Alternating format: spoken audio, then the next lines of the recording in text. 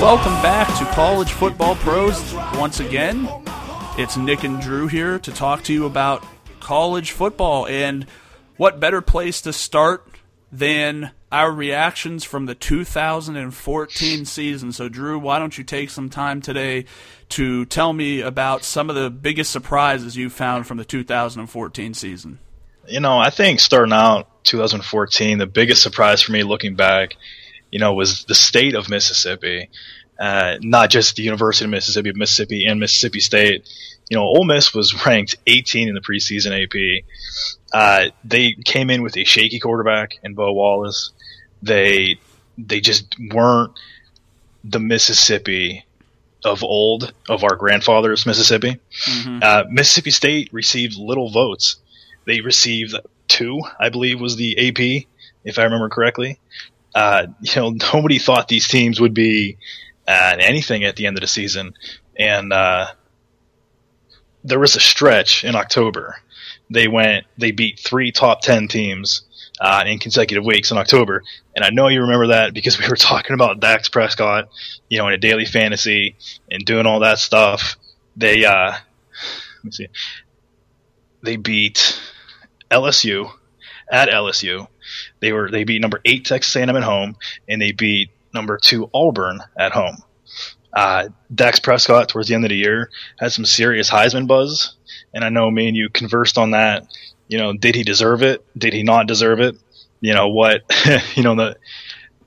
fell apart at the end. Both teams did. The Egg Bowl was supposed to be the college football playoff catalyst for one of the teams. Instead, it turned out to be just a normal game. What about you, Nick? What is your top surprise of last year? Well, ultimately, I think it has to be Ohio State, and it has to be 2 portions of Ohio State. The first has to be the loss to Virginia Tech. I mean, look, they were in a difficult position coming into the season because they had lost Braxton Miller.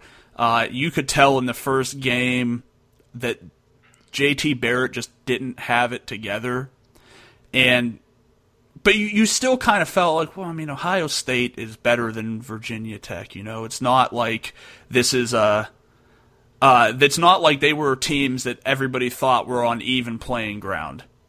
So with that being said, I think it was a huge, huge shock when they went down. And I think at that point, collectively, everybody just put their head down and said, that's it. That's it for Ohio State. There's no way that they're going to come back from that. And I think they had dropped from 5 to 22, 21, something like that. Yeah. From week 2 to week 3. But the other surprise was they're gritty, and they just didn't give up. And as the season went along, JT Barrett went from a shaky quarterback to a very exciting quarterback to watch. And you can't just shoulder Barrett with it. I mean, Elliott wasn't performing like everybody thought. Did he play in that game? In the Virginia Tech game? Yeah. Yeah, I do believe so. Okay. I don't know if anybody actually technically played, if you want to get realistic in that.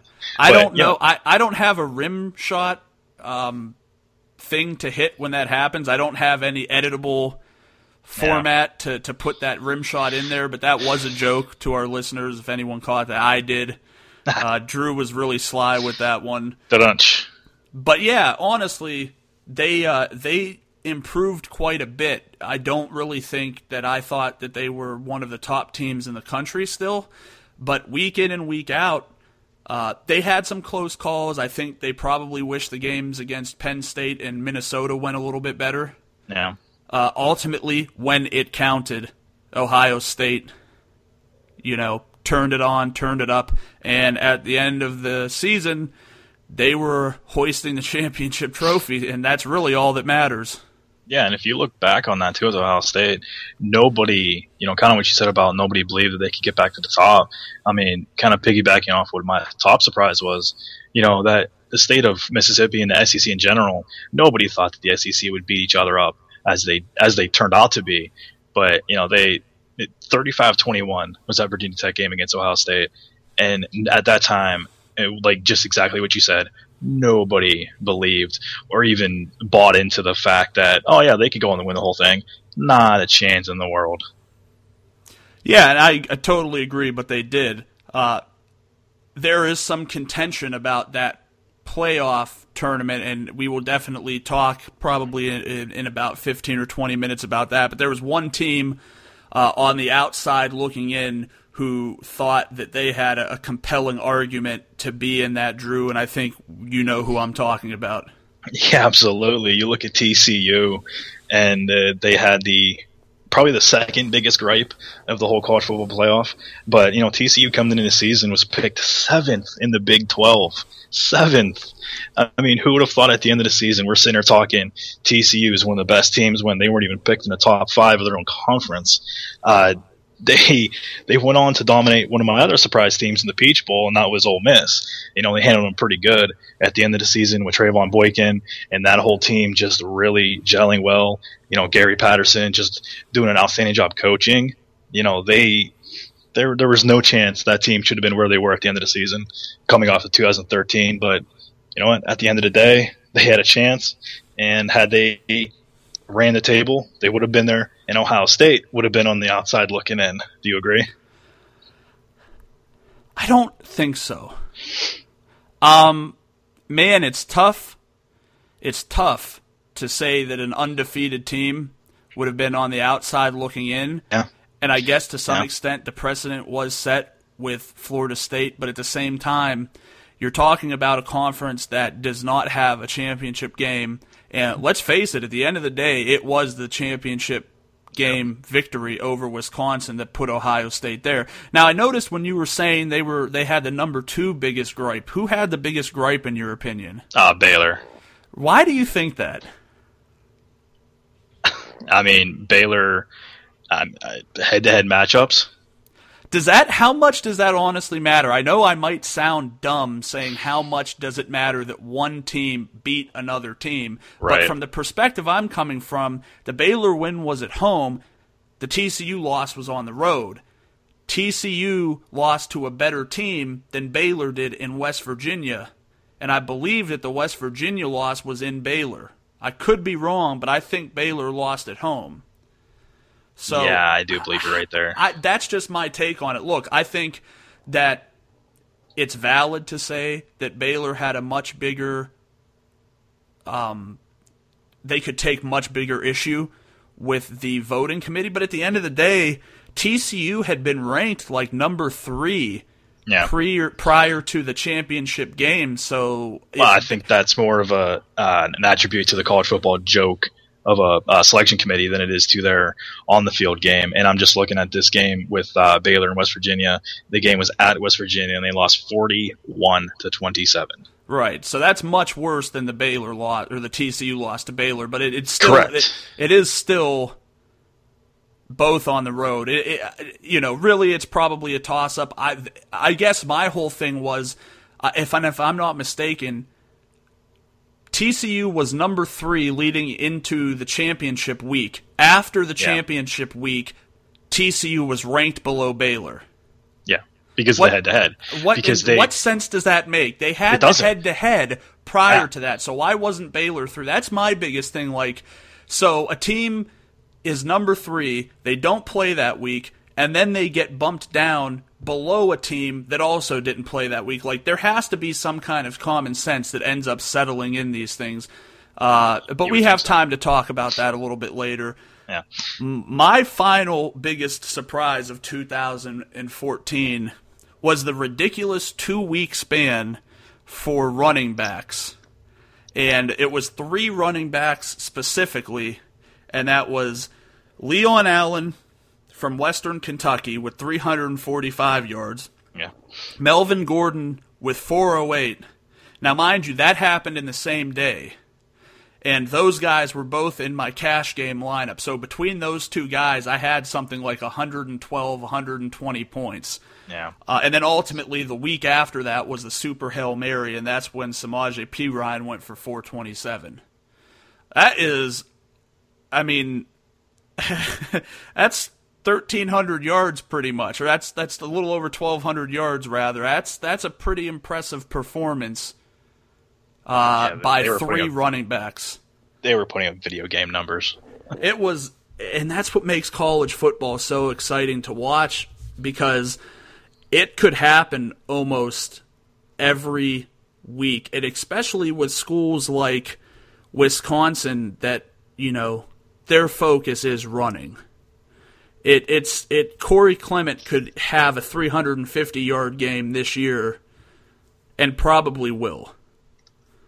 Yeah, and I'm gonna talk about Corey Clement here coming up in our later on discussions. But yeah, if they can get their offensive line figured out, and if they can get some guys to come in and be starters immediately, he's a Heisman contender.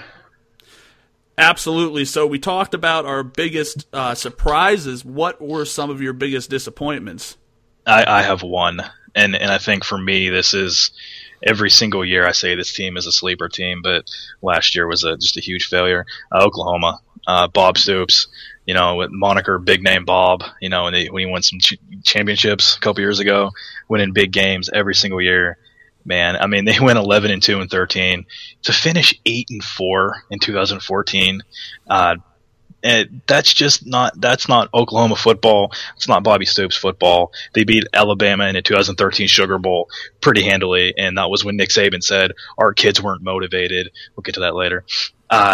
They just could not put it together. People want to talk about injuries. People want to talk about kids not performing to their level. That falls back to Bob Stoops. Bobby's got to get his team and his coaching staff on the same page, because they definitely were not. They never. This is an interesting stat that I read the other day. They had never lost back-to-back home games under Bob Stoops until last year, and that is a testament to the decline of that team. You can't go from 11 wins to 8 wins and expect to keep your job, consistently on a consistent basis. So for me, Oklahoma is where it starts and stops.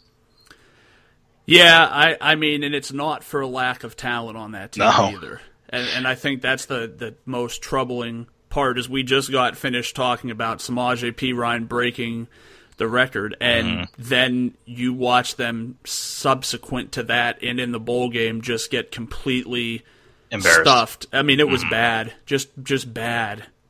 They weren't even good losses. They lost 37-33 at TCU. They lost 31-30 to K-State. They lost 48-14 to Baylor, and they lost 38-35 in overtime to Oklahoma State. You can't, as an Oklahoma team, where you have that recruiting hotbed of Oklahoma, you have the recruiting hotbed of Texas. I understand Oklahoma high school football isn't what it used to be, but you cannot lose to your in-state rival. I don't care if it was an overtime, it was a close game. Close games don't mean anything when it comes to your big-time boosters and your big-time fans. No, I totally agree. You got to win those games, and all they can do is hope that they're another year in, and their quarterback situation levels better, and Perine can even. I'm sure they'd be happy if he can even repeat, but yeah. I think most people are looking for him to perform even better, and then having Sterling Shepard is definitely going to open up many more options for the run game. One thing I wanted to talk about is something you just mentioned, and that's when a lot of people start to point to injuries. I hate that. I'm just going to be honest with you. Like, injuries happen in sports. I think you just have to grasp that. You just have to get that under control and realize that when people get injured, people get injured. And you look at teams like Baylor, Ohio State, Alabama, even Florida State to an extent, and a lot of these bigger schools, if you've recruited well, it's next man up. That's why a lot of these programs don't fall off when they lose their marquee name, for lack of better terms. That's why Art Briles can go from RG3 to Nick Florence to Bryce Petty to Seth Russell, and there not be any real loss in productivity. And it's not even, yes, the QB numbers might go down, but then the running back numbers go up. So there's some type of a substitute that takes place. I think when you have something like that take place and Shepard gets injured and the productivity falls off a cliff, maybe you didn't do the best job you could have done recruiting. Now, this is coming from somebody who has never actively recruited for college football, but it just kind of makes sense. Yeah, and especially in a state and in the Midwest, like where Oklahoma is, and the name, you walk into a recruit's home, if you say you're the head coach of Oklahoma, Alabama, Ohio State, you name the big money schools, you walk in the recruit's home, if you live in Oklahoma, you should want to go to Oklahoma. The Sooners should be your team. From back in the 70s and 80s with Switzer and those guys to Bob Stoops and today's team. That's just not happening anymore with Bob Stoops. And I think a good example of that is Ohio State, as we talked about before. 2 quarterbacks go down, and they still find a way to win national championship because, like you said, Ezekiel Elliott stepped up in those last couple of games, especially in the last 3 against Wisconsin, Alabama, and Oregon, and he pretty much carried that team. And I think that's exactly what you're saying, where, it should be next man up. But in a school like Oklahoma, for the past couple of years, it hasn't been next man up. It's been next man up, but the drop-off is so drastic. It's over. You can't overcome it. Right, and I think a lot of that goes to how you're recruiting your players. So a lot of the schools we mentioned will look for players that fit their scheme. And that's an interesting, and I actually wanted to bring this up. I know we're kind of skewing off real fast, but just real fast, at what point does it go from, it's next man up, as in Baylor's situation with Petty, with Russell, with RG3, for all these guys, and what does it become? It's just about, it's not the player, it's the system. You look at Hawaii or Utah, or, you know what I mean? Like, where does it become just the system quarterbacks? Yeah, I think that occurs a lot. I mean, I think Baylor is the perfect prototype for that mentality. Like, you could substitute those 4 guys and get a similar level of production. I was not too familiar with Florence, but I do believe they were all, even though he didn't show it last year, Petty was still okay running the ball in previous years. Seth Russell should be a little bit of an upgrade over what we saw from Petty last year. So, I mean, I think ultimately that's really where it comes from, is you go recruit, you find guys who really do match what you're trying to do, who have the skill set that fit what you're trying to do. It's not like doing a fantasy football draft where you don't have to care if Andrew Luck and Demaryius Thomas are going to work well together on your fantasy team. It's irrelevant. Right. You just need them to be good at what they do. If you're trying to build a college football program like a fantasy football team, there's problems. And I don't think anyone's doing that deliberately. I'm just saying that maybe they're taking the best player available when they should be taking the best player available for their system. I completely agree with that. So I have 5 disappointments, okay, and I'll talk about them. Number 1 was UAB closing and then opening again next year. I just think that was a fun little program to watch. I don't think it was anything over the top, but also there was no need to shut that down. And ultimately, I think when the financial details came out, that it really wasn't a money pit and it was just a stupid decision by administration. Yeah. My question is, do you know, are they coming back to 1A? I mean, as far as everything that I've read, because Charlotte is now they're moving up. But my question with UAB, and I completely agree with that, it was a complete oversight and everything with that university. But I feel bad not only for the players that are there and that are still there and that kept with the school, but I feel bad for the players that left. I mean, because they were fully entrenched in that university. They gave everything to that school. And then on Monday, hey, we're closing the program. You guys are free to go wherever you want. A lot of kids transferred. I know a lot of kids stayed together. Like cores of kids just went to specific schools. I feel bad for those kids because they loved UAB. Right. They loved UAB growing up. Maybe they didn't love it.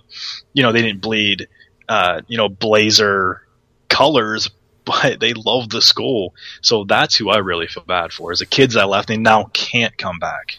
You know who I don't feel bad for because I think he's in a tremendous position this year? Who's that? Is Jordan Howard. Absolutely. I mean, he's going to walk into Indiana, replace Tevin Campbell. Tevin Campbell was a '90s R&B singer. I apologize. That's an interesting name drop. Tevin Coleman, and I really think that he's going to. I have no way to know this right now, and we're at least a month away before some of these fantasy sites start to put their pricing up. But I have a feeling he's going to be moderately underpriced because of the fact that he came from a school like UAB. Yeah, he's going to step into Indiana right away and make a major impact. I know they had 3 or 4 kids make their way up there from UAB, and that's huge for Indiana. We'll get to that when we talk about the Big Ten, but to get 3 to 4 to 5 players, whoever they get at the end of the day, those guys have chemistry already. They're not coming in from different high schools. They know each other. They're friends. Hey, let's go play together. And I think, a lot of teams really benefited from this, but UAB, that university, their fan base, man, I feel bad for them. Absolutely. You talked about how the Mississippis just totally faltered and fell apart by the end of the year. Yeah. Let's talk about another team that did the same, Notre Dame.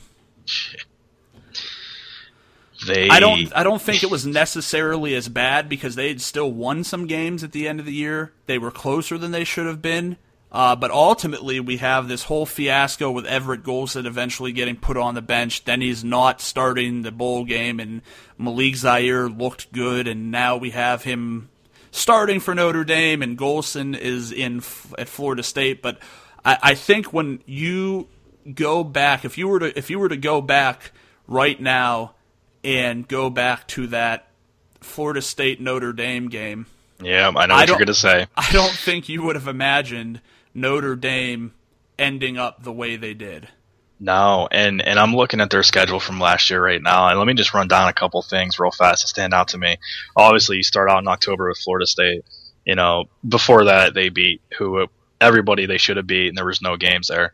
But starting with that Florida State game, losing 31-27, and the way they lost. And I think the schedule makers at Notre Dame and around the country just unknowingly did them a huge disservice in having a bye week the next week. So not only do you lose to Florida State in literally heartbreaking fashion, but you have over a week to dwell on that and to watch the tape of what could have been. And then after the bye week, you get to come back and play Navy, who are just going to pound you at the line of scrimmage all day. You beat Navy by 10. You get embarrassed by Arizona State the next week. At Arizona State, you lose 55-31. You lose to Northwestern at home 43-40 in overtime. You get embarrassed by Louisville. You get embarrassed by USC. And then somehow you go and beat LSU in the bowl game 31-28. That team didn't make any sense to me. Now, the one interesting thing that you mentioned, though, is if you look at Notre Dame's schedule, no one is ever going to tell you that they play a soft schedule. They play some games. All right, well let's run down it. Let's run down last year, and then we'll run down this year just real quick. Okay, they opened up with Rice. That's a powder puff game. Right. Honestly, no disrespect to Rice, but that's an easy W. Michigan, they're an embarrassing franchise right now, or an embarrassing program right now. But that's a rivalry game. Okay, I'll give it to you. Purdue, okay. Next. The Syracuse, okay. Stanford, I mean, Andrew Luck's not there anymore, right? I don't think so. North Carolina, I mean, and that game was 50-43. And if you remember that game, North Carolina was up in that game for the majority of it. Notre Dame came back in that game. Well, that's not difficult to do. North Carolina has a horrible defense that a normal Little League team could potentially run amok on. I'm not really trying to, isolate the teams they played. I'm just saying, when you look at their schedule, you don't see, Duquesne, Wofford. You don't see these teams that every other team plays, and they're bouncing around conferences, and I think each conference does kind of have a certain thing about it, Big Ten teams, they're going to run the ball. Right. The West Coast teams, they like to chuck the ball. Well, you're jumping around. You know what I mean? You're changing genres left and right, and it puts you as a football program, it's such a disadvantage because you're not like one game after another, Right. looking at the same thing. So I really, that's one thing I enjoy about Notre Dame, and the fact that they're an independent is the fact that they kind of bounce around everywhere. We've got plenty of time in the next few episodes to talk about Notre Dame. Two other people that I would say that I was disappointed in were Kenny Hill and Marquise Williams. I think when the year started out and Kenny Hill had that performance, I expected him to at least stay relevant and not be the quarterback by the end of the year. And Marquise Williams, going into the year last year, I mean, week one, I mean, he was my guy. You know, I knew that he was the quarterback I was putting into my lineup. And as a whole, I don't think he was a bad traditional fantasy college football quarterback. But on a week-to-week basis, no, I don't think he was a great play every week. There were some weeks he really, really put up some stinkers. So I was disappointed in both of those players. Do you have any opinion on either one of them? Yeah, I could just this is the one time I completely agree with you. They fell short on so many levels. That team fell short on so many levels. Was it the Joni Manziel hangover? Hey, I got to interrupt. So you agreed with me one time. Is there a point? Is there a point in continuing on in this podcast? Or I think we should just end it. We should just end it. Call it a day, man. It took us 26 minutes to agree on something. I don't know whether that's good or bad. It's probably not a good thing. I should probably just make something up right now. Yeah, I think for me, Marquise Williams is definitely a guy I'm looking to have a bounce back year this year. 2 years ago, he was an absolute stud as a freshman. He just came out of nowhere and really took control of that program and really had some exciting performances.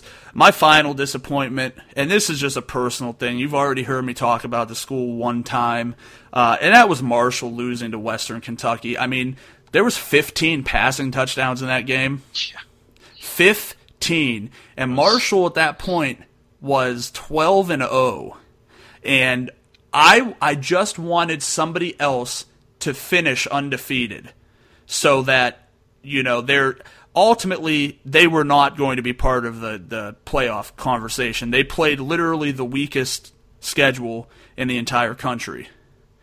But just to see what they would do with Marshall and to give Marshall an opportunity maybe to take Boise State's place in one of the New Year's Six Bowls.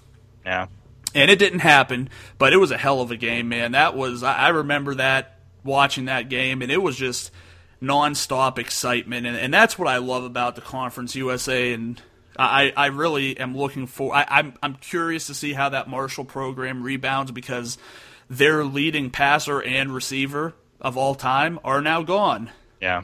But yeah, so now let's talk about some of our favorite moments. What were some of your favorite moments from last year? For me, my favorite moment was that Baylor comeback at home versus TCU. This game had every emotional up and down you could possibly have. 21 points in the last 11:38. How does that happen?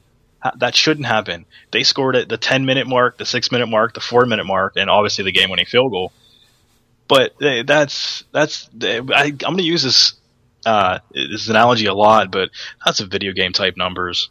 Okay, by the way, to win on a field goal on a game like that, to win by a field goal is actually kind of ironic to me and kind of funny. But interesting stat, real fast. Baylor is the first team to come back from a 21-plus point deficit and blow a 21-point deficit in the modern era, which is in the same game. In the same season, because they blew the lead versus Michigan State in the Cotton Bowl. Yeah, remember that. That was real bad. But it was just an interesting stat that I read on the old Google machine. But yeah, for me, that game was just so much fun to watch.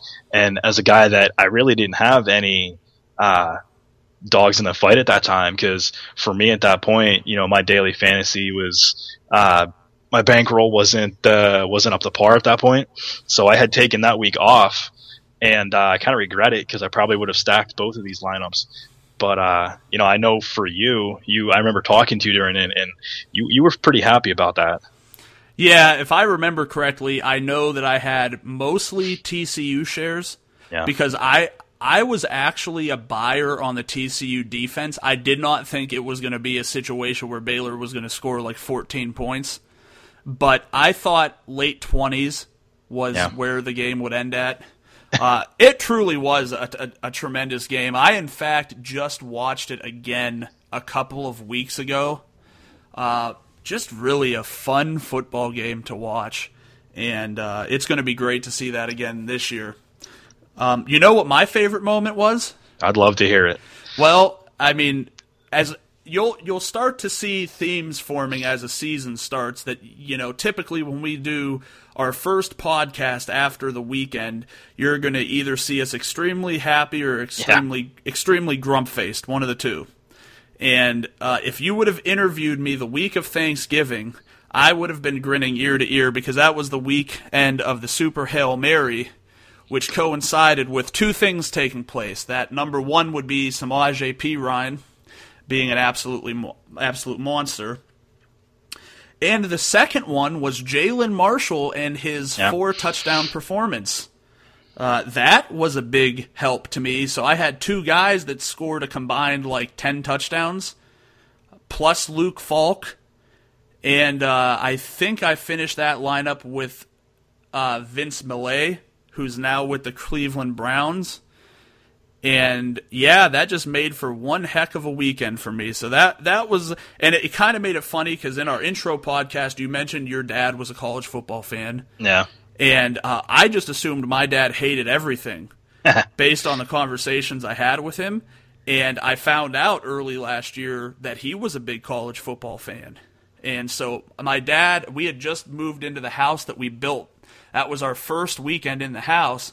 And my dad was over helping me put together my washer and dryer because I'm useless for most things. You'll find out that I'm literally useless for most things. And so he stayed and watched the games with me, and it was kind of fun, him sitting next to me, and I'm constantly showing him my computer like, look how much I'm winning. So that was really a fun. That's a great feeling when you see the totals go up, and you're like, this is the greatest day ever. It really was. My other favorites were watching Boise State. Yeah. I mean, I just really became a big fan of that program. And they were another team like Northern Illinois and Marshall that kind of brought me in because I really started looking at college football when Boise State was having its undefeated runs with Doug Martin and Kellen Moore and Pettis and Titus Young and those guys. And they kind of made me look at it. So I really liked watching those late-night West Coast games. And then during the week with Maction, as we'll refer to it as, because it sounds awesome to say it like that. I'm could not be more excited to talk Maction here in a couple weeks. Yeah, it's going to be fun. Do you have any other favorite moments? I have. I've got one that really stood out to me, and I remember watching this game. And that was Cal and Washington. Now, off the top, you're like, oh, Cal and Washington, yay. The final score was 60-59. Cal pulls it off. Connor Holiday, who is You're talking about Washington State. I apologize. Yeah, I was saying to myself, I don't think anybody could have scored 59 points when Washington certainly did. That's my fault here. Washington State, definitely. We'll give credit to Washington State, so I apologize. Connor Holiday threw for 734 yards, 6 touchdowns, and he lost. Help the kid out a little bit, defense. Do anything to stop anybody. He threw the ball 70 times. He went 49 for 70 for 734. Are you kidding me? By the way, 0 interceptions. Huge kudos to that, because if I threw the ball 70 times, I'm getting picked off minimum 69 times. Minimum. On the other side, Jared Goff threw for 527 and 6 TDs for Cal. So on any given day, that's a great day. But you look on the other side of the stat sheet and you go, oh, Washington State passed in, had 734. Oh, okay. At the end of the day, all that matters is the W. But that for me was a huge moment.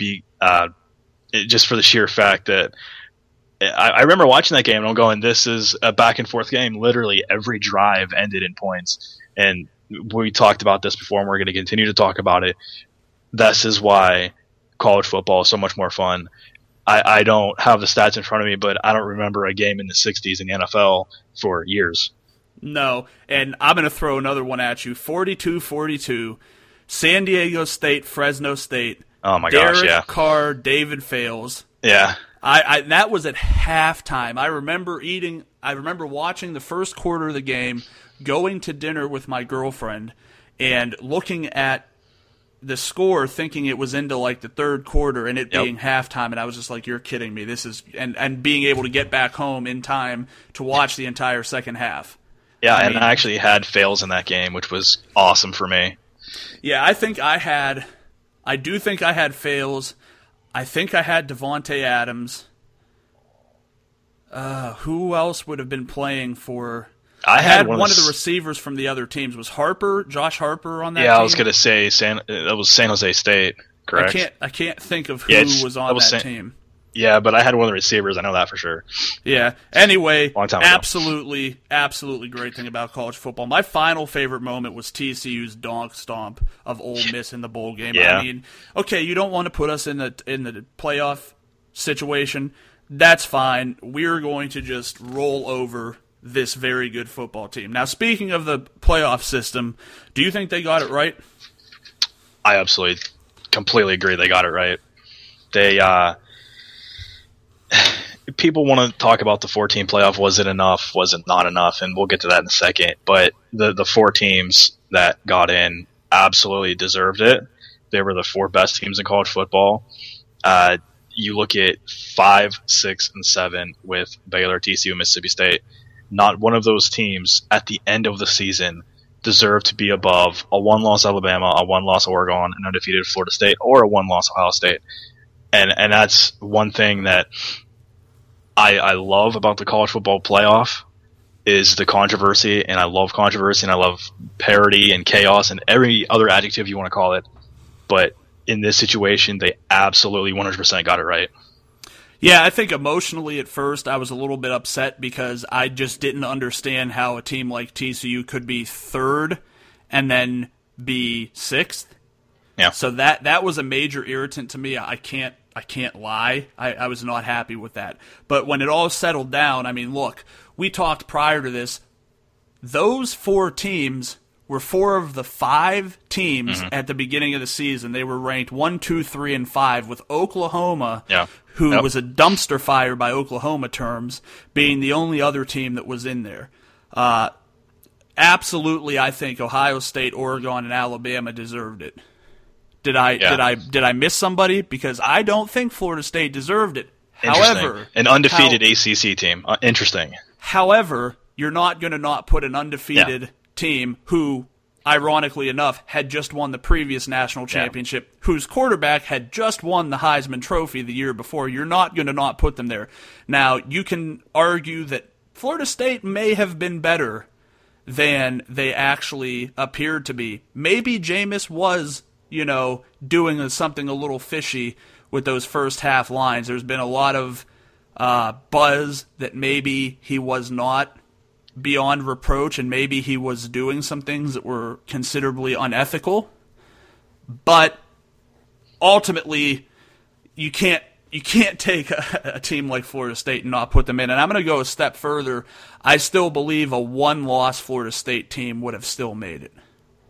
That's interesting. Depending on where they would have lost, had they lost in week 5, week 6, I think you still, and had they run the table the way they did, I think you put them up there. But obviously, if you lose late in college, you can't get back up.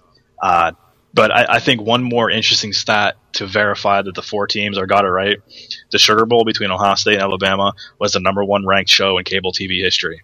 Take a wild guess at what number 2 in history was. The other one. Absolutely the other one, with Oregon and Florida State, is the number 2 ranked program in college or in cable TV programming. So people are going to watch, and I think it's an interesting concept moving forward with should they expand.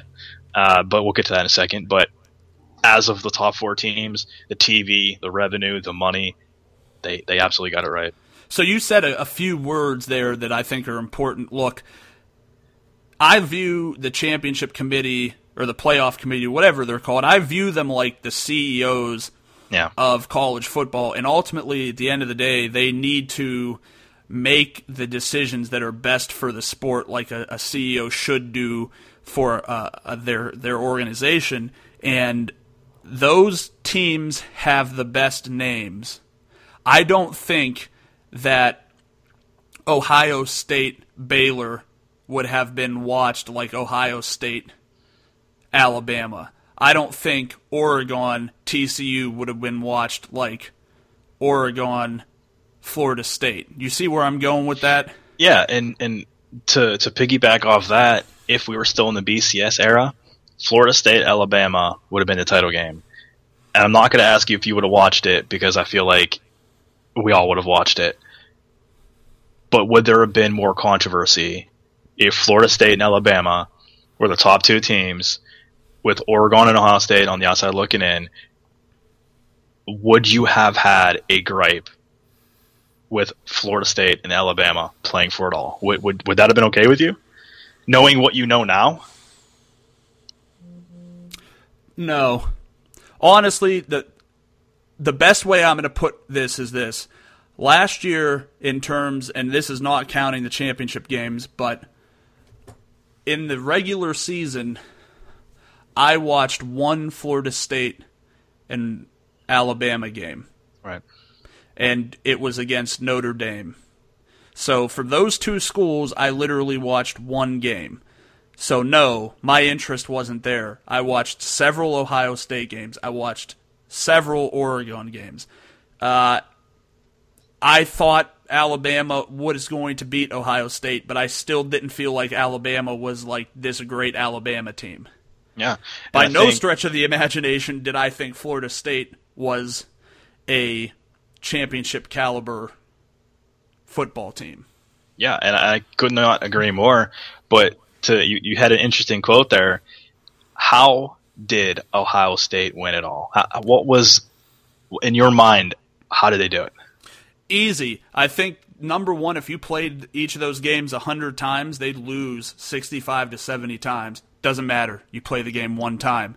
Number two, this is what it comes down to. Injuries take effect. I just said you can't blame it on injuries. It needs to be the next man up. If somebody gets hurt, you need to have another guy in there who could do close to or as much as the guy before him did. Ultimately, do you know what Ohio State had going for them? Look, when Oregon lost, their loss was not criticized to the extent of Ohio State. When Alabama lost, their loss was not criticized to the point of Ohio State. When Ohio State lost to Virginia Tech, it was a big deal. Mm-hmm. It was like you're under the microscope.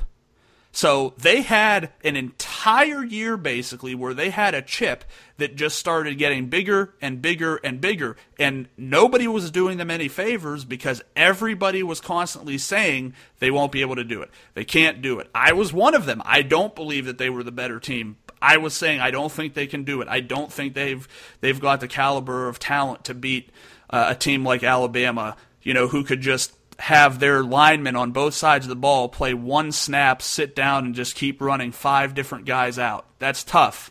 That's tough to deal with when you got fresh players because you're so deep. I didn't think they could beat Oregon because I thought Oregon just played it a completely different. And if you really want to play the fairness game, Oregon dealt with a lot of crap at the end of the year too, with the receivers getting hurt and doing stupid stuff and getting suspended. But at the same time, Ohio State wanted it. You look at LeBron James when the Cavs beat the Warriors in the 2 games they beat them in, the Cavs wanted it more. The second the Cavs thought maybe they got this, done deal. They cooked themselves. But Ohio State, they wanted it, and that drive and that determination and that chip just weighing on their shoulders just pushed them to the point where they had no choice but to win. Yeah, and I could not agree more. And at the end of the day, it comes down to talent. And they had a guy on their team by the name of Ezekiel Elliott that wanted it more than anybody else in the field. He put up 246 against Oregon. That is 114 more than the whole team, the whole Oregon team as a whole. He put up 230 against Alabama, which is a Sugar Bowl record, by the way. But can we say that the loss on Ohio State was more a loss for the Big Ten, as much it was for Ohio State. The media, when they started criticizing Ohio State, they were criticizing the Big Ten because the media has a scheme and a hierarchy of conferences, and the Big Ten isn't in the top 3. I don't think the Big Ten, top to bottom, in the mainstream media's mind, is in the top 3. You look at the SEC, Alabama loses. Oh, that's okay.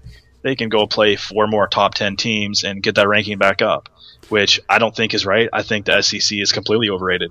I'll go on record to say it right now. The SEC is overrated. Alabama, your bell cow, your team of teams, the unbeatable Alabama, they got destroyed against Ohio State. And I'm not talking score. I'm not talking, whatever. I'm talking physicality. I'm talking toughness. Who wanted it more? Ohio State. 100% wanted it more. And they beat them on the field, and then they beat them on the field by beating them down. Yeah, there's no doubt about it. That Ohio State team, looking at all considerations, ended up being the team most deserving. Now, the question is, if it had been an 8-team playoff, would the situation have been different? And is that the direction that college football needs to go? That's an interesting question. You're going to have people say, 8 teams is too much. Do you give the top 2 teams a bye? Where do you play the team? I think they should go to 8. I don't think they will, but in my opinion, I think they should. The bowl system over the next 12 years, which is the playoff system over the next 12 years, which is what they signed the contract for, is worth $7 billion over 12 years for TV rights and gate revenue and everything like that. Can you imagine if they put it to 8 teams? That thing would be worth $12 billion with all the gate revenue and the TV mainstream media. You look at the top 8 teams this year, and obviously this is the first year. It's going to be different year to year. The top 8 teams all had 0, 1, or 2 losses.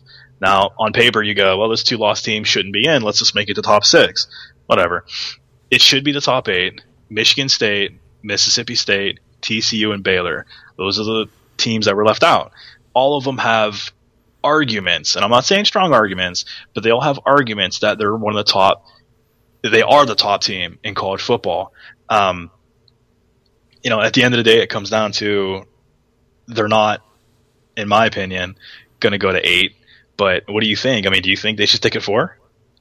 I do, yeah. I think when the 12 years is up, they may say, well, we could definitely, and it's really just all going to depend on what the track that college football is on at the time. If it's a sport that's on the rise, they very well might say, listen, we got to bang our buck right now. We have to put a couple more games out there so we could get a couple of more bowls, and we could get a couple more sponsorships, and we could generate more ticket revenue and more ad sales and more this, that, and the other thing. So I could definitely see a situation occurring where they might say, from a fiscal perspective, yeah, we should absolutely look at expanding. I just don't like the idea that you'd move to 8. You're always going to have some reason some other team should have been in it. You could go to 8, it's going to be like that. You could go to 16, it's going to be like that.